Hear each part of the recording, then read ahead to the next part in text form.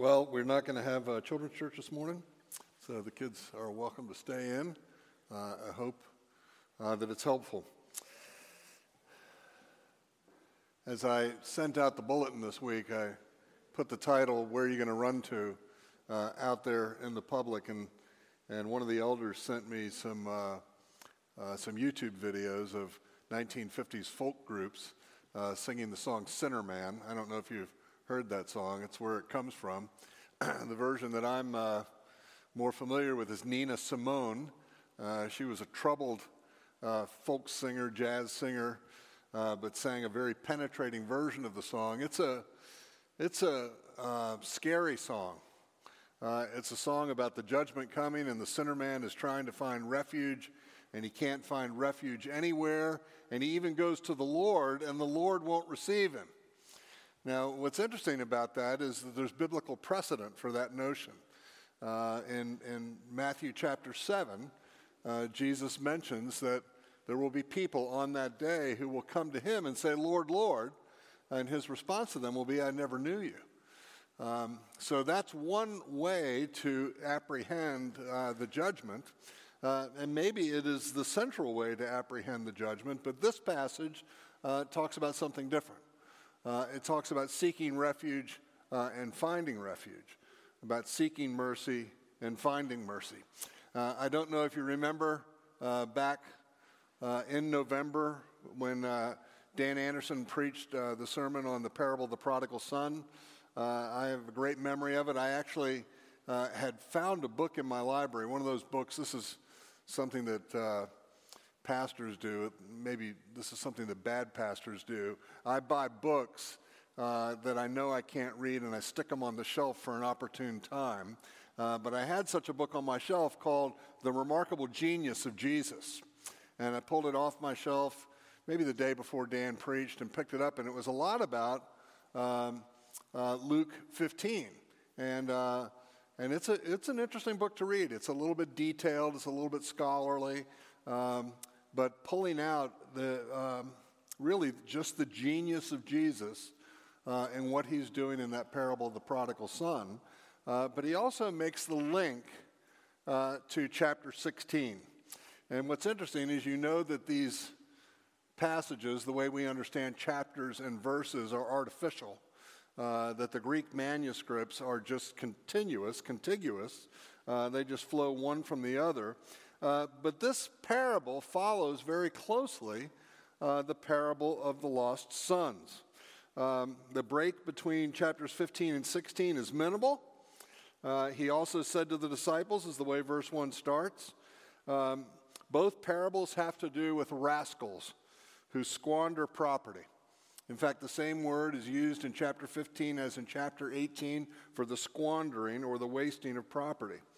Both betray a trust, and they offer no excuses for their misbehavior. They're not defensive about it. They don't say, "Oh, I meant something completely different." They don't try to get out of it. But both throw themselves on the mercy of their superiors, and both expect amazing mercy. And the parables are also similar in that they end inconclusively. You don't know what happens to the elder brother. He's left outside, stewing in his own juices, I guess, and you don't know what happens to this dishonest manager. But I just want you to see the link between the two of them before we dive in. So if you have Bibles, turn to Luke chapter 16. I'm going to read 13 verses. I'm going to take the paragraph that follows the parable and see if we can make a connection between the two. But here it is. He also said to the disciples, there was a rich man who had a manager, and charges were brought to him that this man was wasting his possessions.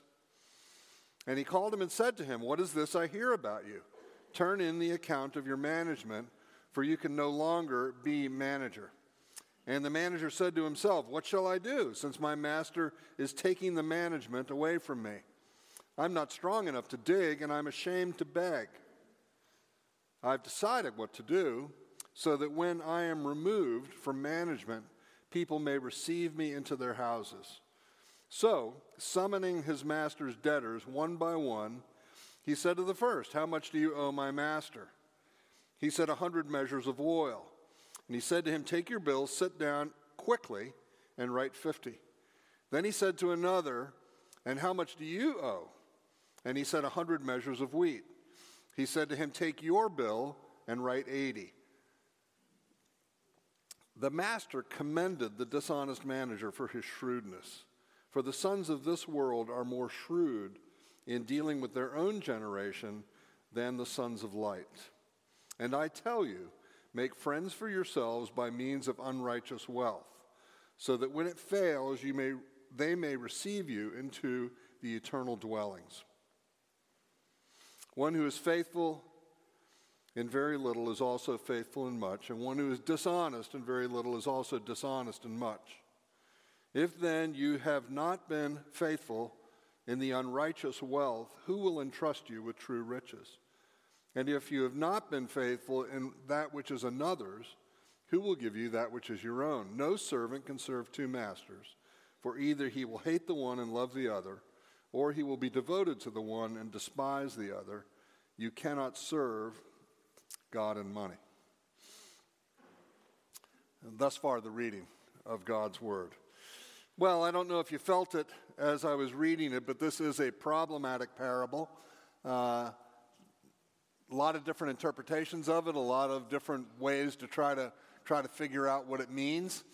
A couple of the most prominent biblical scholars in the last century said it's just beyond our ability to understand what's going on here. You cannot figure out what's taking place.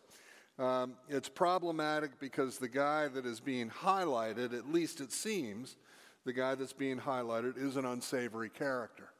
But I do want to mention that unsavory characters are not completely absent from the parables of Jesus. There is an unjust judge in chapter 18 who figures into the point that Jesus is trying to make. There is a friend who is approached at midnight for help with hospitality, and he's grumpy about it. And there is this interesting guy in the Gospel of Matthew who finds a treasure in a field and covers it up and goes and negotiates a deal to buy the field without awareness of the treasure and then gets the treasure. So there are unsavory characters in the parables. The unjust judge eventually gives justice to the woman. The friend at midnight is able to eventually give bread to the one who asks. And it fits into a pattern of parable having to do with how much more. You know, if this is what happens in real life, how much more can you understand the grace of God? So if the woman gets justice from the judge, how much more is God going to give you justice when you ask for him? If the friend is able to get bread at midnight, how much more is God going to give you bread when you ask? And here, if the dishonest manager receives mercy from the rich man, how much more will you receive mercy if you rely on it? So what I want to do is to say that I think our focus should not be so much on the dishonest manager, but rather on the magnanimity and the mercy of the rich man. There's two things to note about him. One is that he's very rich. The numbers indicate a farm 25 times the size of a normal family farm. I think it's 1,000 barrels of oil, and I think it's 800 barrels of oil and 1,000 bushels of wheat. So it's an immense family farm. Secondly, and more importantly, his forbearance is remarkable. Again, I'm relying a little bit. I've told some of you about a treasured resource of mine, a guy named Kenneth Bailey. I think he was raised in Beirut, and he stayed teaching there at the university. He was a biblical scholar, and the cornerstone of his unique take was that he would go and interview Bedouin tribesmen and say, here, I want to read you this parable from the Gospel of Luke. What do you think of it? So he would ask people who were commoners living out in the desert, shepherds, keeping their flocks, And here's what he said. It was remarkable to the people who heard this parable that the manager was only fired and not arrested. You know, there are the other passages in the Bible, you know where this is in Matthew chapter 5. There's also a section in chapter Luke where it talks about if you're at odds, if you're in debt, settle the account quickly before your opponent comes and arrests you and has you thrown in jail, and I tell you, you won't get out until you pay the last penny. When people understood, were read this parable, they were saying, why was the guy not arrested? Why was he only fired? There's some mercy, some magnanimity involved in that. Secondly, he gives the manager some wiggle room so that the manager can go and negotiate these deals. Rather than saying, give me the books right now, rather than saying, you know, I'm going to have my other people in my household accompany you to get the book so I make sure you don't enact any funny business, he leaves some wiggle room so that these debts can be reconfigured. And then lastly, of course, he acknowledges the shrewdness of the manager and does not challenge or cancel the newly negotiated contracts. So in a sense, what the manager is doing, this is the way I want us to see it, is that he's saying, I know that my master, my boss, is a kind man. I know that he is a merciful man. And he's shrewd, he's tricky, he is dishonest. His dishonesty is not being praised. It's not as though the man says, I praise the dishonesty of a shrewd manager. He says rather, I praise the shrewdness of a dishonest manager. But this manager knows where to find mercy. And he says, I'm going to create this situation where my master's going to kind of be stuck. And he is stuck, but being stuck, he lets the guy get away with it. One of the things that Bailey points out, that this has to do with a small community, and once one of these debtors has had his debt reduced, that word gets on the streets very quickly, and people are excited about the way that the steward, the way that the manager has made it happen, but they're also very impressed with the magnanimity of the rich man. And they begin to celebrate, and they begin to lift their glasses in praise of the rich man for his mercy, for his generosity, for his willingness to reduce these debts. The rich man is kind of stuck, isn't he? He could say, hold on a second. Those renegotiated deals were illegitimate. I'm canceling them. I'm calling it back. We're going back to the original deal. Forget about all this nonsense of debt being reduced. Rather, he lets it go.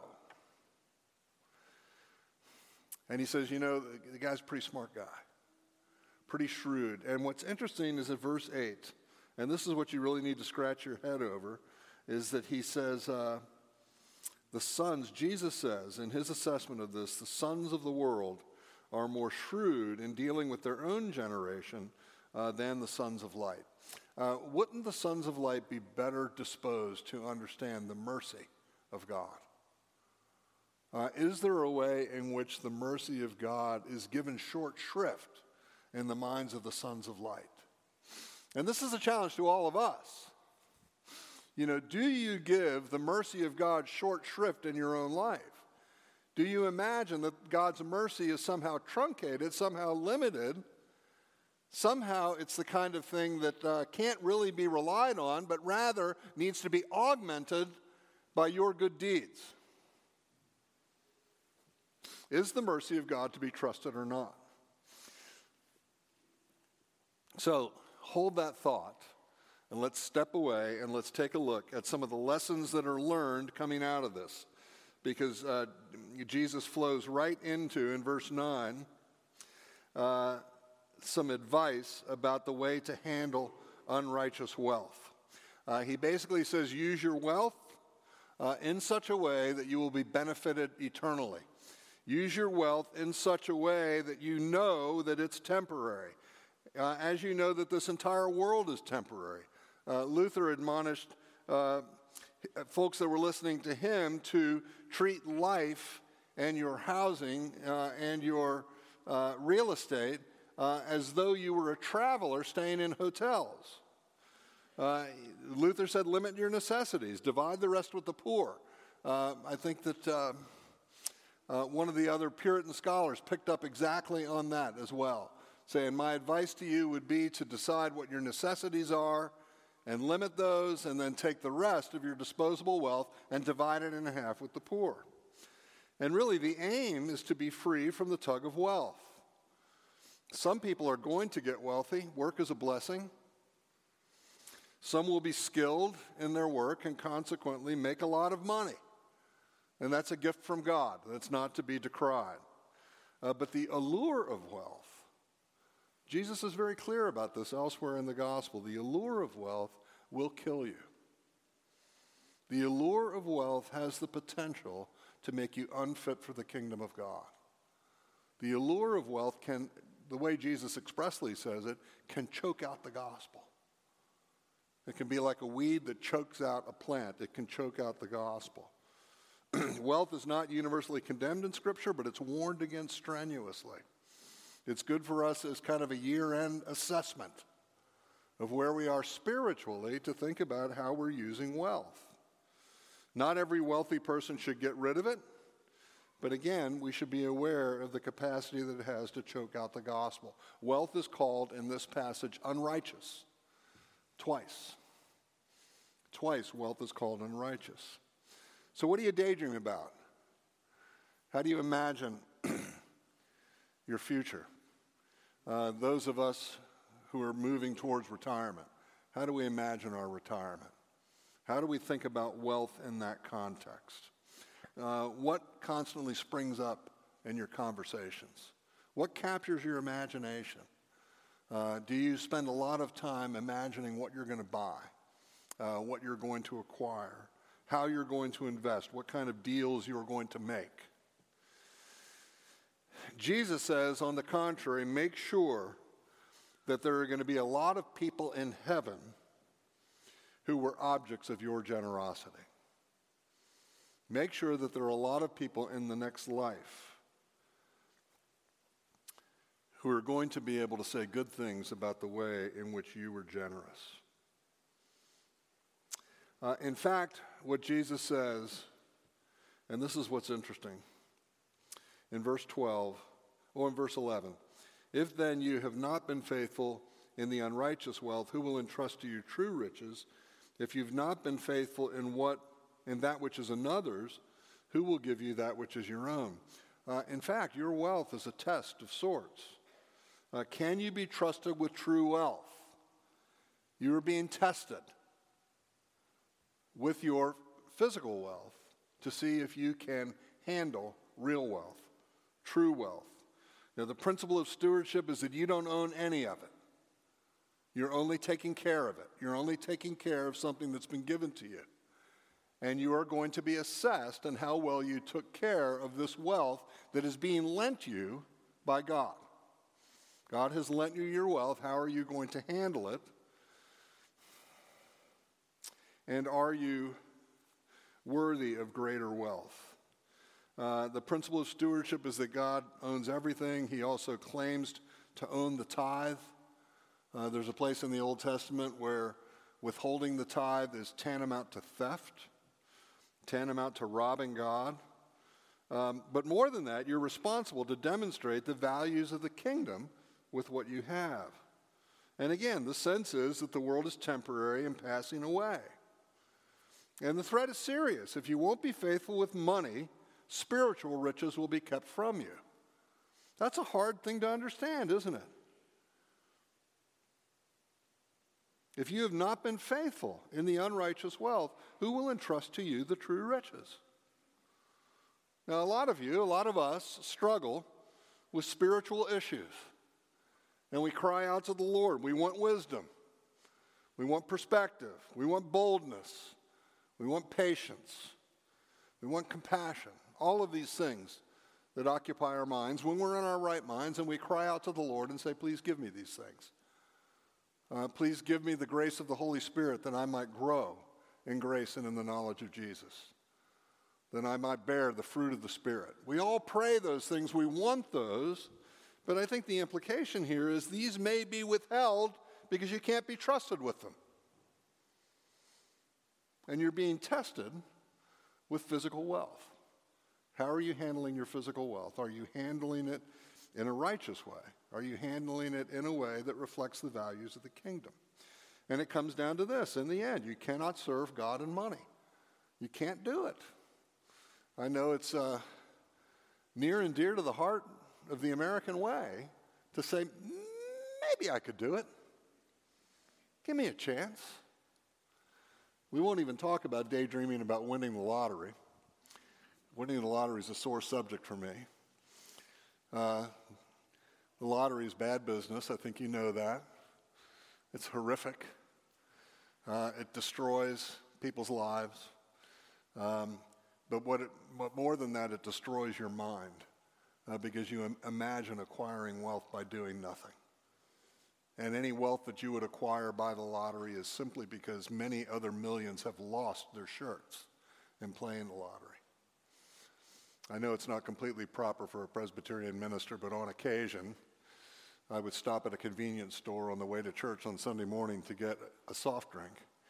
And it used to bug me that I'd have to wait in line behind 20 people who were buying lottery tickets if the lottery got up to a certain level. You cannot serve God and money. You cannot pursue wealth and make it your aim and your goal and serve God at the same time. Both are masters that require devotion. And it's a constant temptation to think that both can be served.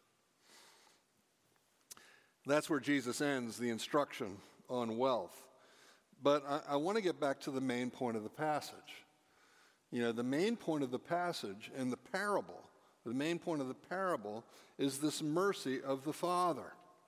And I really think that in a sense we could have made the paragraph division between verses 8 and 9. And you get back to that first point, and the point is that there is a judgment coming. I mean, really, that's what the biblical scholars do with this. They say that what's happened is that the manager has been exposed. And in biblical teaching and in the teaching of Jesus and in his ministry, you know, there's always this focus that the day of the Lord is upon them. The day of the Lord has come, and the day of the Lord is also coming. And when the day of the Lord comes, in what shape will you be? And this dishonest manager finds himself in bad shape. And that's really the point of the passage. What are you going to do if you find yourself in bad shape? And in fact, there's no if about that. And I remember this wonderful Christmas essay by Annie Dillard. I don't know if anyone's heard her name before, but she tells this story about being out to supper with her parents on Christmas Eve and coming home and taking off her coat and warming her feet. And then all of a sudden there's a knock on the door swings open, and she hears, "Ho, ho, ho." And her parents shout out, "Look who's here, look who's here." And she turns around and sees that it's Santa Claus, and she bolts up the stairs. And she says, like any reasonable person, I was terrified of Santa Claus. He was this old guy that you could not see, but who nevertheless saw you. And he knew when you'd be good, he knew when you'd been good, and he knew when you'd been bad. And she said, and I had been bad. And her parents cried out to her, please come, and she wouldn't budge. The day is coming, and if you have a real sensibility, a real sense of your actual spiritual condition, you know that that day is on its way. And what Jesus is saying here is, what are you going to do about it? On whose mercy will you rest? Will you know where to find mercy on that day? And will you avail yourself of that mercy even now? The interesting thing is, just a couple of verses later, Tim will get to this next week. In verse 15, Jesus says to the Pharisees, and see, it's interesting the way all this flows. I kind of wonder if we should have I should have stopped with verse 8 today and let Tim take 9 and then all the way through to the end of 17. But after this, you cannot serve God and money, Luke says the Pharisees, who were lovers of money, heard all these things and they ridiculed Jesus. And he said to them, you are those, he doesn't say who are greedy. He doesn't say you are those who hoard their wealth. He says you are those who justify yourselves before men. You know, the message of the gospel is very clear, it's very simple, it's very easy. In light of the coming judgment, repent and believe the good news. That's it. And we can kind of go in and unpack each one of those words. But it's simply that. You repent and you believe the good news. And what do you repent of? Well, again, I think that Dan was very clear about this and in a very helpful way. You know, that to repent of bad behavior, well, that's all well and good, but that's not really what Jesus is talking about. I mean, if you are behaving badly, stop it. I'll tell you that. And if you're being dishonest, stop it. Start being honest. If you're being unfaithful, stop it. Start being faithful. Those are all important things. They're good things. But the real repentance is to repent of this self-justification. To repent of this sense of being able to justify yourselves before God. I'm involved in a situation right now that is untenable. It's a little bit appalling. But it builds on a commitment on the part of one or more to justify themselves. And the love of God has flown out the window. And so when Jesus is saying repent and believe the good news, he's saying, won't you stop trying to justify yourself? Won't you stop trying to make a plan by which you think you will appear before God and have him pat you on the back? Rather, Jesus is saying, appeal to his mercy. You can't make too much of God's mercy. It can't be done. It's mercy upon mercy upon mercy. And finding that mercy is really life transformative. That's the wild thing about the gospel. You know, we understand that what we want is to be good people. We understand that what we want is to be able to stand before the Lord and hear, well done, good and faithful servant. But how does that happen? You know, does it happen through self-justifying tendencies? Well, that's what the Pharisees were doing. And they found themselves absolutely at odds with Jesus. Absolutely at odds with him. They were the ones who were, at least in their own eyes, the public display of the righteousness of God. They were exactly the opposite of that because they sought to justify themselves. So here, this is just simply it. The mercy of God is far more than you imagine it to be. My mentor, Jack Miller, used to say, cheer up. You've probably heard this before. A guy has written a biography of Jack, and he's entitled it, Cheer Up. But Jack used to say, cheer up. You're a much worse sinner than you imagine yourself to be. And then he would say, cheer up.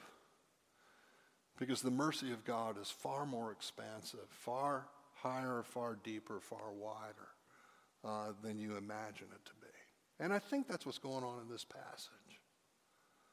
That if you will rely on God's mercy, if you will repair to his mercy, if you will be honest about your sins, about your shortcomings, about your flaws, don't seek to hide them, be honest about them and take them to him, you will find that his mercy receives you gladly, happily. You can see again the connection with the parable of the prodigal son. This party breaks out when this scoundrel comes home, and even though he tries to justify himself, the father won't let him justify himself. So that's basically the point of the sermon. God's mercy is more than you know, than you expect it to be. Stop pretending. Stop play acting. Stop pretending that you're righteous. Recline yourself on the mercy of God, and you will see the most remarkable transformation of your life in the new year. Let's pray. Father in heaven, we're very grateful for your mercy. We're very grateful for your goodness.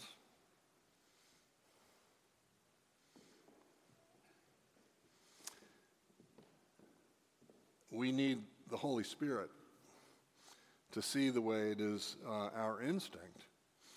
It is part of the residue of the flesh that in your wisdom you have left in us to truncate that mercy, to imagine of it a small thing. And I pray that you would give us grace, especially today at the close of the year, and tonight as we reflect, and tomorrow as we wake up to a new year, to determine that we will discover more of your mercy next year, and we will lean into it, that we will not only know and believe, but rely on the love that you have for us in Christ Jesus. Father, I pray for those who don't know you, that you would give the Holy Spirit, that you would open up a place in their sensibilities, in their vision, in their hearing, so that they might know the truth of the beauty of the gospel. Father, I pray for those who are simply playing a game and are the masters of masquerade and are simply pretending. I pray that they would not pretend anymore, but be honest and straightforward. And again, lean into this magnanimity of yours, this mercy, this steadfast love.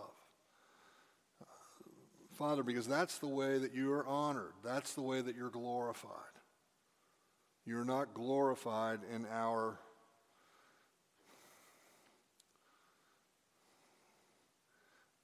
pretended innocence, but you are glorified in our redemption. And in that we are satisfied, and in that our neighbors are blessed, and in that the city becomes a light that is not hidden under a bushel, but rather held out for all to see. We ask you all of this in Jesus' name. Amen.